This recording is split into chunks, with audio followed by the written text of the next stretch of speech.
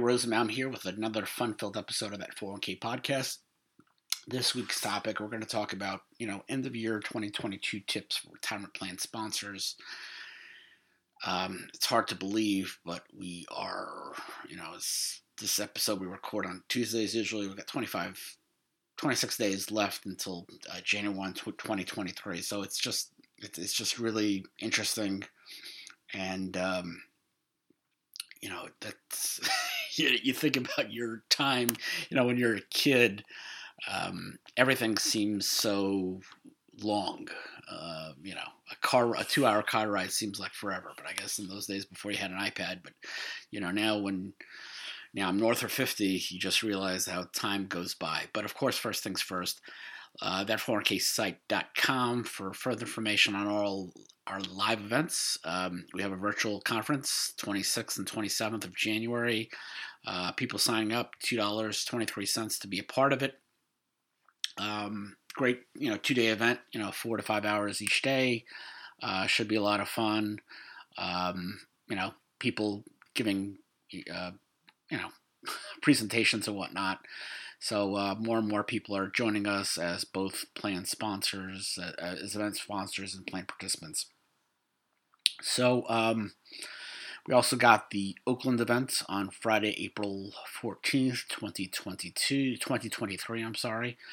We will be in Oakland at the Old Coliseum before the Oakland A's move to Las Vegas. We'll have game tickets that night against the New York Mets. Should be a lot of fun. May the 3rd, Wednesday, we will be in Motor City, Detroit.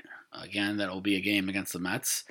And then pretty soon we'll finally have the dates for Texas and Arlington.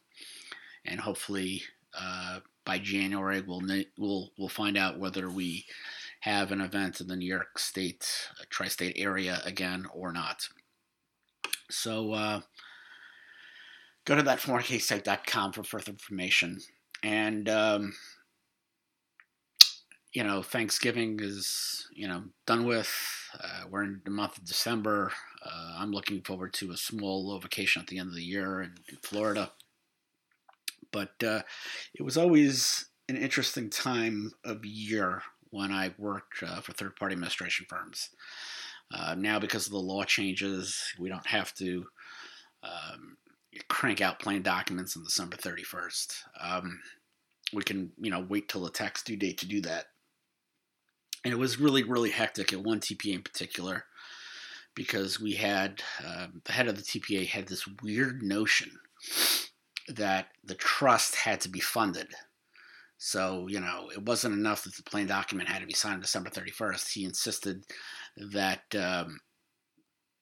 the participant, that the plan sponsor, usually was the defined benefit plan, go to the Schwab office or any brokerage firm and deposit $100, and that was a load of nonsense. And then I showed him, the rule on it, so he kind of gave up on that. But I just remember, being, December 31st, setting up plan documents, the old days of getting an EIN on the phone rather than on the internet, and that whole kind of a lot of fun. But December 31st, calendar year, we always got these interesting dilemmas. 401k plans, in my opinion, I think it's asinine not to be a calendar year. There are plans out there, I'm still sure of it, that have fiscal years.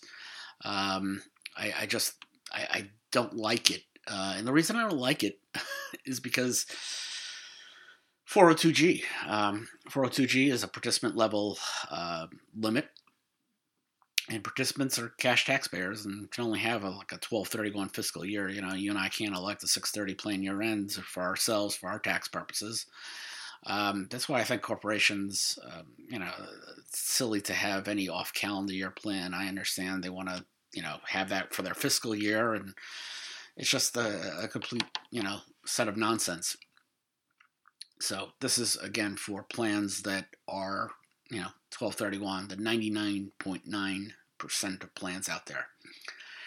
And, tips and issues, the special deferral election of bonuses, as well as bonuses in and of themselves. Bonuses are how do we say this nicely? Bonuses are a stickler for me. Probably because in the 12 years I worked for other people, the only time I ever got a bonus was I started out in September 1998 working for Harvey Berman, the law firm that was affiliated with Mobius Tech, which eventually became CBIZ Retirement Services Inc. The only time I ever got a bonus was then. So I was working for Harvey about 3-4 months. I got $300, and I was happy. I was ecstatic, and lo and behold, I never got another bonus. So I worked for TPAs, I worked for law firms. I never got a bonus, and that is a bone of contention. You hear people. I remember as a kid, my father had an electrical contracting business, and he had a partner. And I think one year, I want to say it was 91. And I think if you look at the schedule, 1991 was a very, very tough year. And that year, my father's partner didn't give the guys bonuses, and the guys didn't show up for the holiday party. And that was a big to-do. And, I always hated the holiday parties. Even, I think one of the greatest things working my own is I don't have a holiday party for myself. I hate holiday parties. I think the reason I hate holiday parties is because you get jaded and you realize the holiday party is just, the reason I'm not getting a bonus. So it's like, instead of the holiday party, can I get the $100 or $100 a head instead? So when I was a kid, I was like, 17, 18 years old, and my father's company had a Christmas party, whatever, I'd go because it was fun to go out and eat some new foods. When you're an adult, and the holiday party is just, again, like I said, that holiday party meant I got in my mind meant I got no bonus. I got this crappy party, and I think the crappier parties, honestly, were at the companies where I couldn't invite my wife. Nobody could invite their spouses, and I think that's cheesy. So. It's kind of funny. I'm kind of like Larry David with that kind of stuff. And, the Meyer Swazi party, they would not let you invite they would not let you invite your spouse. So, I mean, I don't want to spend 3 hours with the people I already don't like. So that's just me and my jaded view, but I assume people do get bonuses out there. I didn't. But, the bonus election, that's a kind of interesting topic.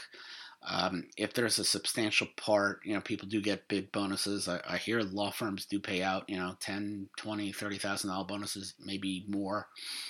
It'd be an issue, for a plan sponsor to consider adding a special deferral bonus election, allow people to max out on the deferrals. One-time election. Very, very few plans offer it. I like it. And then, of course, the problem is that if you don't have that special election and you don't allow the participants the opportunity to defer, all or a small portion of their bonuses of deferral, you might have a missed deferral opportunity. So I think that's something that plan sponsors really need to tidy up. A lot of firms, put in that bonus deferral election form just as a safety valve to, people don't defer, that they don't have a missed deferral opportunity. Of course, excluding bonuses from the definition of compensation could be problematic on a discrimination, purpose if it's held to discriminate against non-highlies, but usually, the big bonuses go to the HCs, so that typically doesn't happen and have an issue. Obviously, another subject area, December 31st means we're going to get to a new plan year, and eventually the TPA is going to ask for that census form, and, it's something that the plan sponsors should get ready, just have that idea in the back of their head that, this is something they need to complete. And the questionnaire is something they need to be accurate about. If you have a crappy TPA, the TPA may test on, incorrect information. So, for example, I talk about that law firm uh, who's one of the partners, named partners. The wife and daughter worked there. They didn't toggle them as a key employee, and the TPA had a administrator who had 20 years of experience, but 20 bad years, and she said the plan wasn't top heavy. So those are the issues and whatnot. So it's affiliated service, control group, all these type of questions. These are as they say, garbage in, garbage out. If a plan sponsor doesn't have correct information, then the compliance test is going to be all screwy. Next, obviously, we talk about it all the time, but review of ERISA bond and fiduciary liability insurance. They tell people all the time, check your air filter when every season starts, and check your fire, carbon monoxide alarms every 6 months to avoid greater harm later. I had problems one time with the carbon monoxide alarm. I think after 8 or 9 years, it was going crazy, and when you hear that beep, you're afraid that there's a invisible poison out there, which is what carbon monoxide is. And I remember having to call the firefighters, and they fixed it. They determined that there was no carbon monoxide in the house, and it was just a matter of the alarm. But when it comes to a retirement plan sponsor, they need to make sure that they're properly insured. Obviously, with an ERISA bond, that's required of any ERISA covered plan, and it's up to the plan sponsor to make sure that they have enough bonding to protect the plan assets. Plan grows, then the bond coverage has to grow as well. Obviously, fiduciary liability insurance, that is optional. And of course, years ago, working for a union law firm, represented a union that had a retirement plan. There was a class action case. Some really great ERISA litigators represented the plan sponsor. It was a class action. The union prevailed in the case and had a fiduciary liability insurance policy, $100,000 deductible. So they were only on the hook for $100,000 in legal fees, not the $1 million. And again, I always say, you get sued, you win the case, great, but you still, had to go through the whole process, and that's not fun. And another thing to look at is obviously look to compare the plan to the health of the company. Talking my father's business, my father was a terrible businessman, in the sense that he had a partner, he had a very, very good contract with the partner, and just my father didn't demand the money that he was supposed to get. And his explanation was, well, my partner set up a defined benefit plan for me. Well, yeah, he set up the defined benefit plan for you and for the other employees. It was a union shop, so they didn't have to cover the union employees.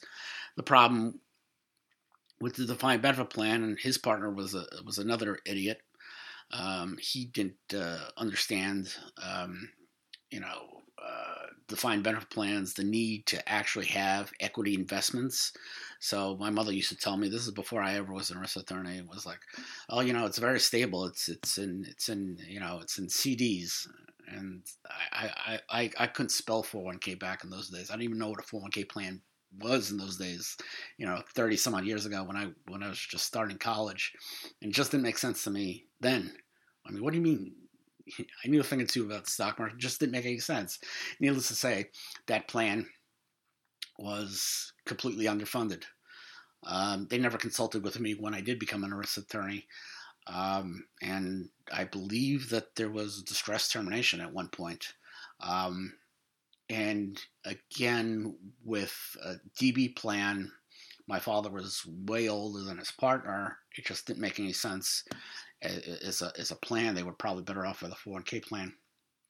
My father did get his pension, so he couldn't get a lump sum because of the underfunding, and that was one problem. But with a plan out there, defined benefit plan doesn't work so much for people. Some companies, they can't afford the safe harbor anymore. They can't afford a stated match. they can't afford contributions, they're going to have to cut back. It's really important to look at the company and see what works and what doesn't. So, talking about DB plans, worked on one with a medical practice. They put in all their money in with Bernie Madoff. That was a huge problem. But forget Madoff for a second. That was a great plan when you only had like 3 or 4 doctors and 2 or 3 staff. But when the size of the company doubled or tripled, it just became too expensive. And we eventually got the money back from the Madoff trustee. And was it Irving Picard was the guy's name or whatnot? But the plan was kind of close to being made whole. And we killed off the DB plan and put in a 401k plan instead. So it's really important to make sure that the needs of the plan, the needs of the company are still met by the plan design. So, company has flush with money, a new comparability plan design, maybe we do that, maybe we do safe harbor. Again, it's something that, again, has to fit with what works and within the budget of the company. There's nothing worse than a company suffering and having to make a required contribution that doesn't really have to be required. Obviously, plan expenses have to be reviewed. Most plan sponsors, medium-sized, small businesses just don't do it. I always joke people sometimes treat their fee disclosure as they do privacy statements. And the fee disclosure, I worked for most of my career. Still, I think the first 14 years, there were no fee disclosure rules. We've only had it now for the last 10 years. And think about the old days. When you're a kid, parents always tell you about the old days. And I always wanted to avoid that being as a parent. I would just joke sometimes, about how I would have killed for an iPad instead as a kid, the trip, car ride to Canada, which was like 10 hours or whatever it was after a couple stops. I had not a portable TV, but a TV radio. So you could hear the TV signals. You could hear the audio from the TV. You couldn't see the video. And so it was a big deal to me. Like, I caught a rerun of Different Strokes somewhere in Rochester. And that was a big joy. But it's important that plan sponsors realize they have fiduciary responsibility paying reasonable plan expenses. They are lucky in the fact that they can do their jobs now. Prior to 2012 with the fee disclosure regulations, plan sponsor had absolutely no idea what the TPA was charging. If the TPA was pocketing the rev share, plan sponsor had no idea. And that abuse went on and on and on. Same thing with the insurance company. Problem with the fee disclosure regulations, in my opinion, is I think that the fee disclosures, I think the Department of Labor, in my opinion, always missed the boat. I think there should have been a model disclosure form that had some consistency, weren't written in ERISA ease, and be easy for plan sponsors to understand. Because on the participant disclosures, when you still have 40% of participants still thinking they pay nothing for plan administration, then obviously something's not working here. But obviously, plan sponsor needs to determine whether the fees being charged to the plan are reasonable or not. And obviously, the only way to do that is to benchmark against other providers and, make sure that the services are similar. Obviously, somebody who offers more services are going to charge more than somebody who just gives a bare bones service. Last but not least, obviously, reviewing plan providers. One of my favorite politicians of all time was Ed Koch. He was the mayor when I grew up as a kid. He was the mayor from the time I was 5 to the time I was 17 or whatever it was. And he was always great because he would, tell people, how am I doing? How am I doing? He was always trying to get a barometer, and towards the end, trying to run for that 4th term. Obviously, New York City didn't think he was doing such a great job anymore. But that's how it happens with any politician who's been in office for like 10 or more years. But anyway, a plan sponsor has to do that in terms of trying to find out how their plan providers are doing. And again, I always talk about, dealing with plan sponsors and fixing problems because they never bothered to look at what their TPA was doing. And, we're talking about people being sued for millions of dollars. Right now I have a plan sponsor on a DB plan, defined benefit plan, where we're missing 5500s, we're missing vowels, we might have a cutback in benefits. It's an epic disaster, and it's an epic disaster because the actuarial firm is an epic disaster. So how does a plan sponsor avoid that? Review the plan providers. Hire somebody to see if somebody's doing their job. Make sure the 5500s are done. Make sure all the notices are done. Make sure that the compliance testing was done correctly. I mean, these are the things that you can do to avoid trouble later down the line, because like I always say, these changes happen. These errors happen, and they're only discovered in two situations. If they're not discovered early, they're discovered on a plan audit. They're discovered when there's a TPA change. And believe you me, it's more costly to fix a problem years later.